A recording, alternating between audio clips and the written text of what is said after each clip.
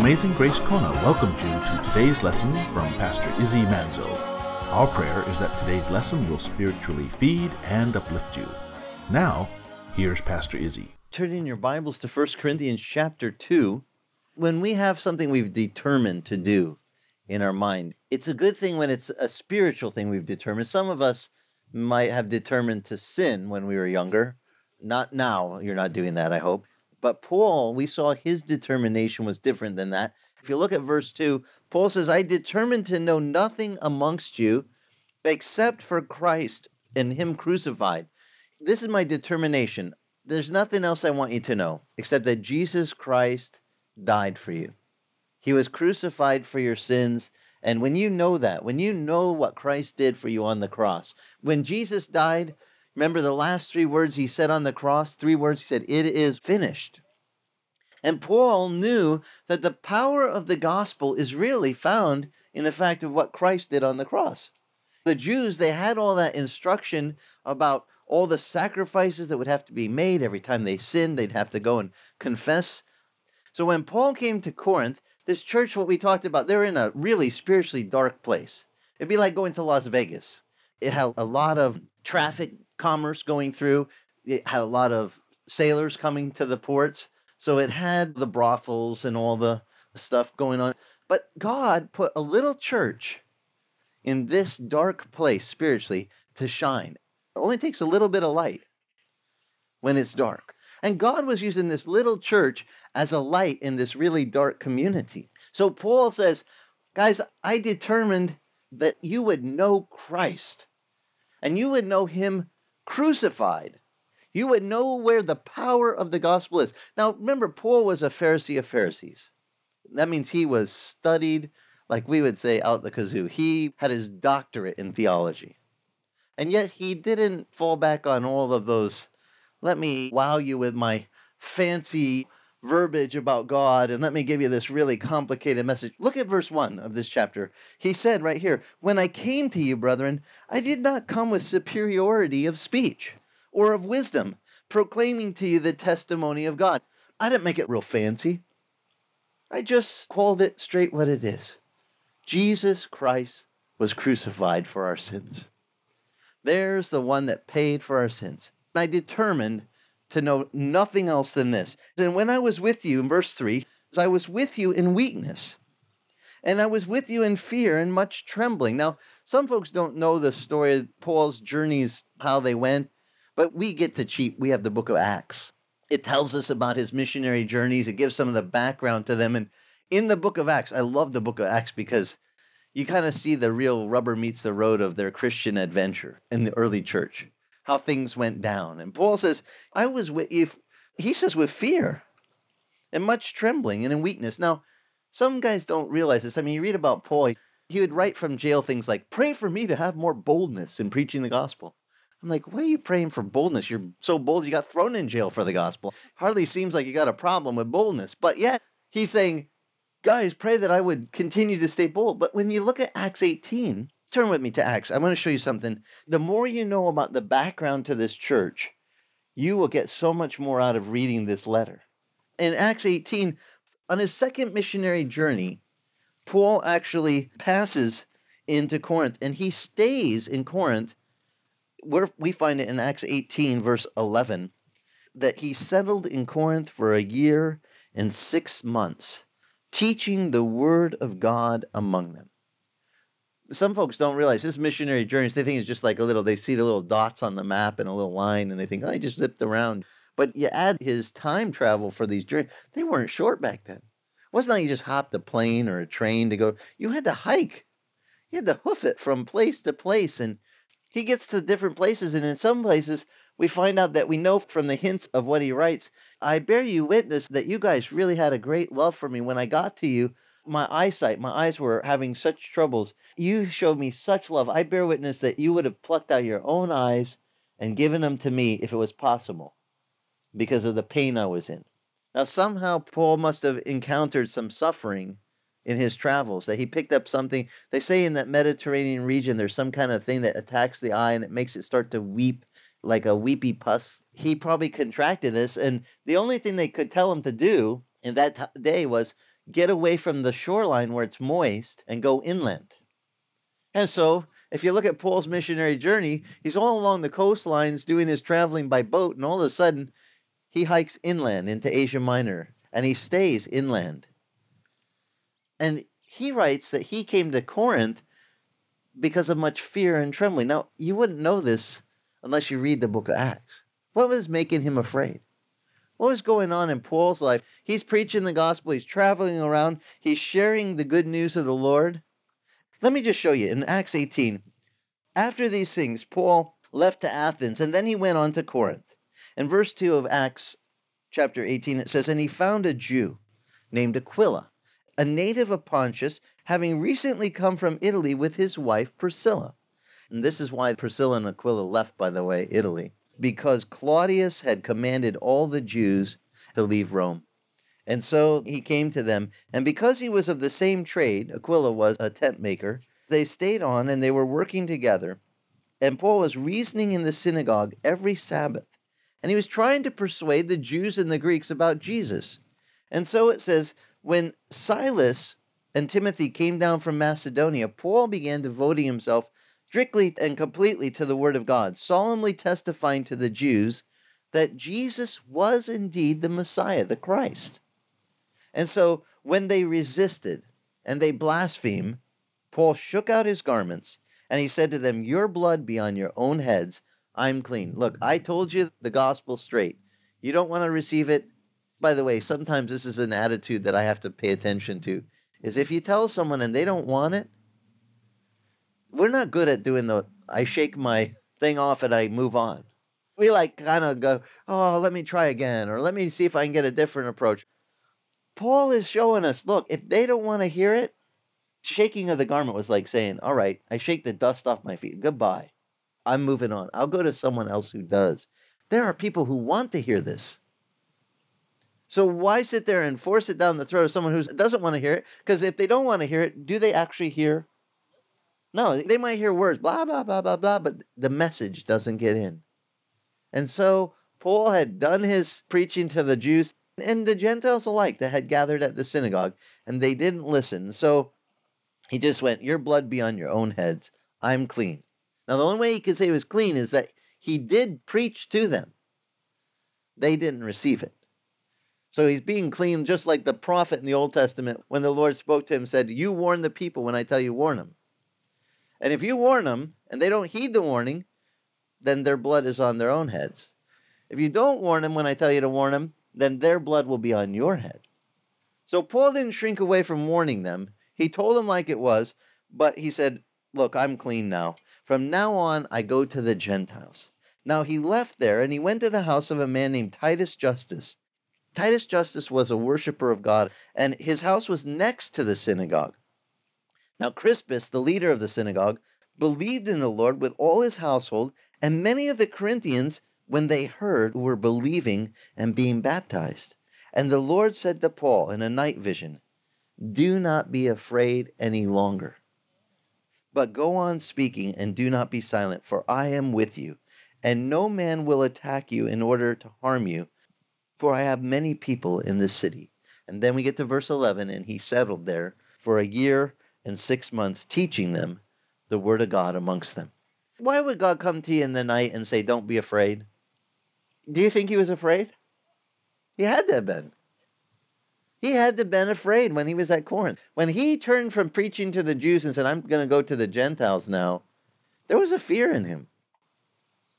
And God had to come to him in the night and say, "Listen, don't be afraid. I'm with you. They're not going to harm you here." Now, had Paul been harmed before this? Had he encountered any suffering for the gospel yet? On his previous stoning to death, thrown over the wall as dead, just a few minor inconveniences.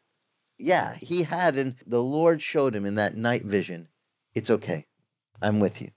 And he went on and he taught them the word of God. Now, listen to verse 12. "But while Gallio was the proconsul of Achaia, the Jews with one accord rose up against Paul, and they brought him before the judgment seat, saying, 'This man persuades men to worship God contrary to the law.'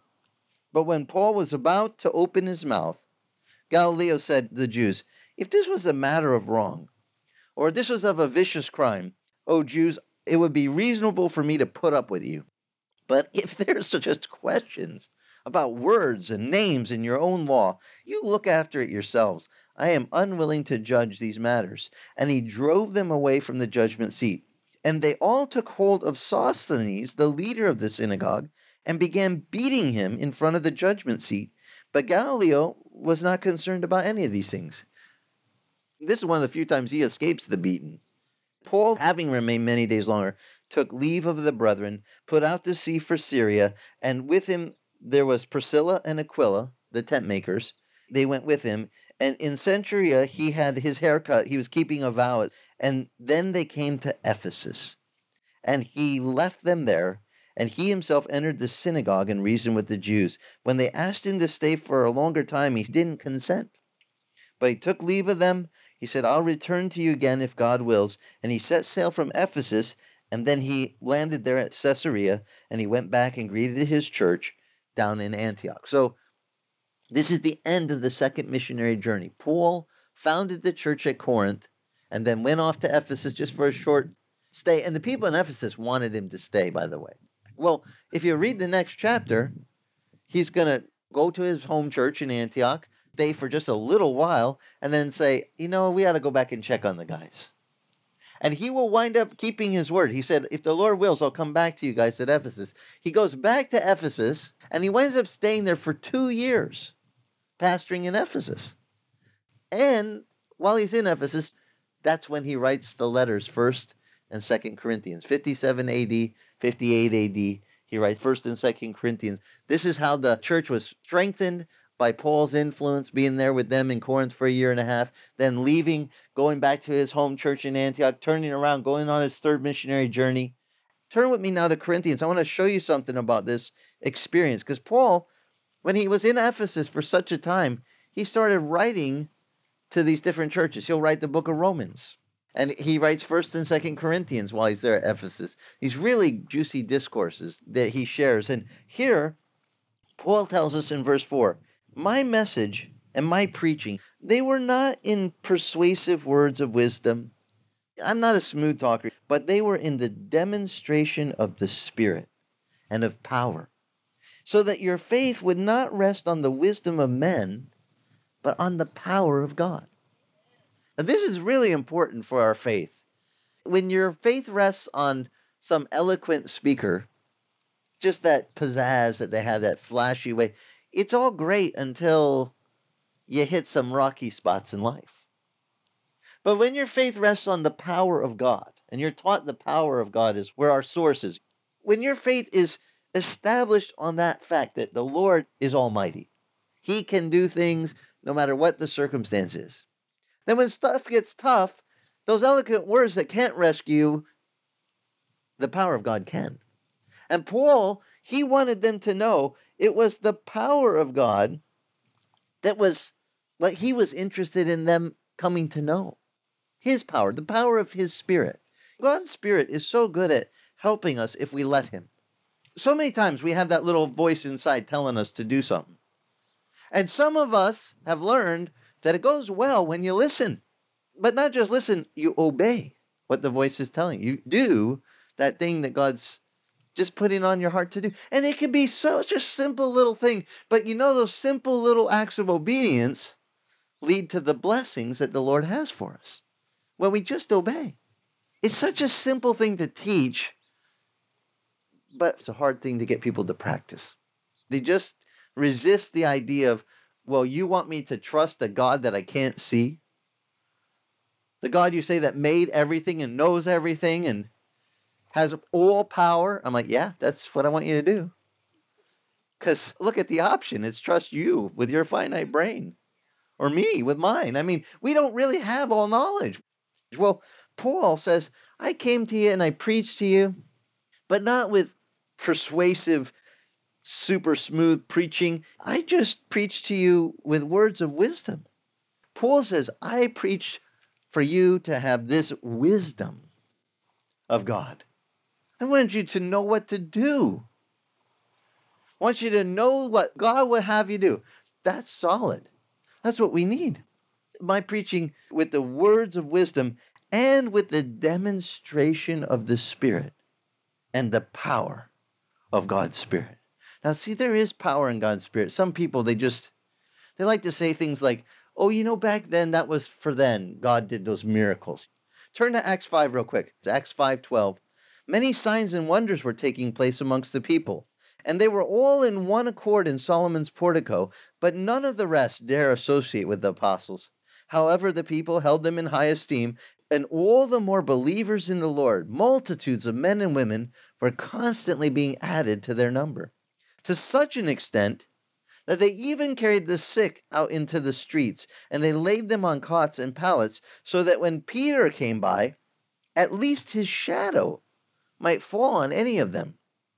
And the people from the city of the vicinity of Jerusalem were coming together, bringing people who were sick or afflicted, and with unclean spirits, and they were all being healed. Man, they just went, if we could just get Peter's shadow to fall on these sick people. The power of God was so present with these apostles. They just went, line the sick. Wait, your son's on this side of the street? That means the shadow's over here, right? Put him on this side. Everybody, here he comes. Can you just see them shoving the sick people over to one side of the road so they can get them ready? Here comes Peter just walking by. His shadow touches him. The guy pops up. Shadow touches him, pops up. The guy that's possessed, he gets freed from the evil spirit. I mean, this would be pretty cool. The power of God was with them. Now, some people say that was only for back then. God did miracles because they needed to get the church started. It was like a little spiritual boost. Well, we don't have that today. He doesn't do that anymore. I'm here to unequivocally tell you that's a lie. The same Spirit of God that worked back then still works miracles today. He still frees people today. He still heals people. How many of you guys have prayed for someone who was sick and they recovered? You go, oh, okay. Some people say to me, well, I don't know. That's not like really a miracle. That could have just been natural amount of time for the healing to take. Has any of you witnessed a prayer that was given for someone sick and they got instantly healed? Or physically God touched them? I have. In fact, the fun part is the longer that you're in the Lord, the more you realize it's not you. It's only the Lord that does it. But if you leave room for the Lord, I say leave lots of room for the Lord because he's really good at his job. The more room you leave for him to do his stuff, he does stuff. It just blows my mind, the things that he does.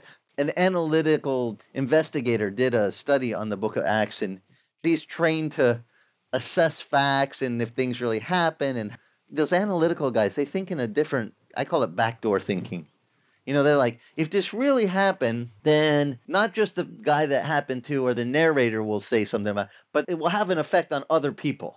And you'll get their witness, their testimonies. And that's what those investigators do. They go and they find the testimonies of different people. It's weird how they deduce things. But let me show you what they would do. There was a fellow who did this to the book of Acts. Read the next verse of Acts 5, verse 17. It says, but the high priest rose up, along with his associates, and that is the sect of the Sadducees. Now, if you don't know the group of Sadducees, the Sadducean group, easy way to remember, they are Sad-U-C. And the reason they are Sad-U-C is because they don't believe in any resurrection. They don't believe in anything supernatural that can't be explained by natural means. Anything that God would do in the power of his Spirit, they go, we don't believe in it. We have Sadducees today. They just don't call themselves that. But they would be, back in this day, they would be called the Sadducean group. And it says, and they were filled with jealousy. And they laid hands on the apostles and put them in public jail. And during the night, an angel of the Lord came. He opened the gates of the prison and took them out. He said, go stand and speak to the people in the temple the whole message of this life. And upon hearing this, they entered the temple at daybreak, and they began to teach. Now, when the high priest and his associates came, they called the council together, and even the Senate, the sons of Israel, sent orders to the prison house for them to be brought. But the officers who came, they didn't find them in the prison. And they reported back, and they said, we found the prison house locked quite securely. The guards were standing at the doors. But when we opened it up, we didn't find anyone inside. Now when the captain of the temple guard and the chief priests heard these words, they were greatly perplexed as to what had happened and what would come about of this. And someone came and reported, "The men who you put in prison are now standing in the temple, and they're teaching the people." And the captain went along with the officers and proceeded to bring them back without violence, for they were afraid of the people, that they might be stoned. They were worried, man, we're going to get a beating from these people. Now, here's what the forensic guy, he goes, wait a minute, if this story really happened, were there any other witnesses? And what was their take about the whole story? It must have happened. You don't go arrest guys and have them beaten and thrown in jail if there's not some reason.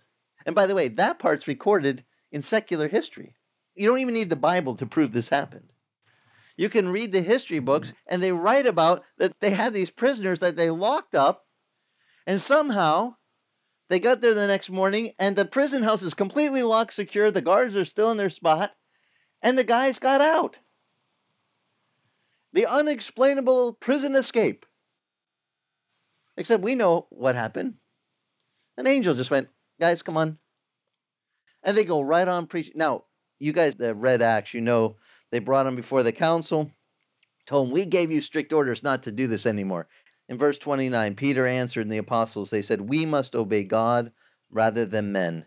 And the God of the fathers that raised up Jesus, whom you had put to death by hanging him on the cross, he is the one who God exalted to his right hand as a prince, as a savior, to grant repentance to Israel and forgiveness of sins. And we are witnesses of these things, and so is the Holy Spirit, whom God has given to those who obey him. To the ones who obey God, what do you get as a gift? The Holy Spirit. If you're just willing to obey, God will give you his Spirit. And his Spirit can lead you. His Spirit can guide you. His Spirit can comfort you when you're having a really bad day. You know, one of the sweetest things about just being willing to obey the Lord is that his Spirit comforts you. And Peter witnessed this with the apostles. They get arrested for preaching and they get thrown in jail. They get released. By the way, does this happen ever again to Peter? Remember the one time he gets thrown in jail? And he thinks it's a dream. The angel says, get up, let's go. And the doors keep opening in front of him and then closing behind them. And Peter thought, this is a really good dream. I'm being escorted by an angel out of the... And then he gets all the way out into the hills outside of Jerusalem, and a cold wind hits him, and he wakes up. He was like a sleepwalker. He's like, wait a minute, this isn't a dream. I'm really out of the jail.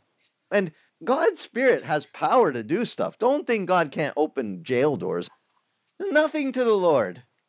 So here, this happens to them. Well, you know what happened to Paul? Paul, when he went on to Ephesus, right after he founded that church at Corinth, went back to his home church and then back out, and he gets to Ephesus. And you know what? He's there in Ephesus in chapter 19 of Acts, and he's there for 2 years. And all who heard the word of the Lord all the way throughout Asia, they all, Jews and Greeks alike, heard the word of the Lord to such an extent. This is Acts 19, verse 11. And God was performing extraordinary miracles at the hands of Paul, so that even the handkerchiefs, and here's Paul, he's like, hot, man, so in his tents, wipes off, sets his hanky down, and they would come and they would steal it. They would take his handkerchief. They'd think, well, Paul touched this. We have proof. It's got his sweat on it. They took it to the sick people and they laid it on them. Because they go, Paul touched this, right? Got like power from God on it. And they touched the sick. And you know what happened to the sick people? It's like Peter's shadow. Poof, they pop up. People are possessed. Be gone. Little sweaty rag. Demon digs out. And they're like, this works great. Poor Paul couldn't hold on to a handkerchief. His apron. They'd steal his apron. Paul wore this. Throw it on him. I love this. The word of the Lord spread mightily, so that even if the handkerchief was put on the body of a sick person or diseased person, they would be healed. The evil spirits, verse 12, it says, would leave and go out from them, just from that little handkerchief. If I taught you that we have a really powerful God that could do anything, and you learn your faith like that, and you hit a crossroad or a bump in the road in your faith that's hard, but you have been grounded in the power of His Spirit. How will you fare compared to the person who just heard some fancy, eloquent preaching and didn't really learn the power of the cross, didn't learn the power of God's Spirit? How do they fare when they hit those hard times in life? How many of you know people that used to be in the faith but say, yeah, I was, but then I had a hard spell and I don't do that anymore? Are they out there? Yeah. It's because they weren't grounded on the thing what Paul said, I determined that you would know. Christ and Him crucified. And the power of His Spirit. If you know those things, you're going to be able to hold fast even in a dark society. The Corinthians are in a really bad place, and yet Paul's going, I need you to know this. God's power and His Son crucified, and you'll make it. That's what we need today. Because it can get really dark, but if you're holding on to the light, you got the source of His power, you're going to make it. And it only takes that little bit of light to see your way. Amazing Grace Kona thanks you for listening to today's lesson. You can listen to today's lesson or any of the radio lessons on iTunes titled Celebrate the Lord. And if your travels take you to Kailua Kona on the Big Island of Hawaii, come visit us. We meet Sunday mornings, 9 a.m. on the beach at the north end of the old Kona Airport. For more information on Amazing Grace Kona, go to our church website at amazinggracekona.com. Amazing Grace Kona is the original Calvary Chapel Kona.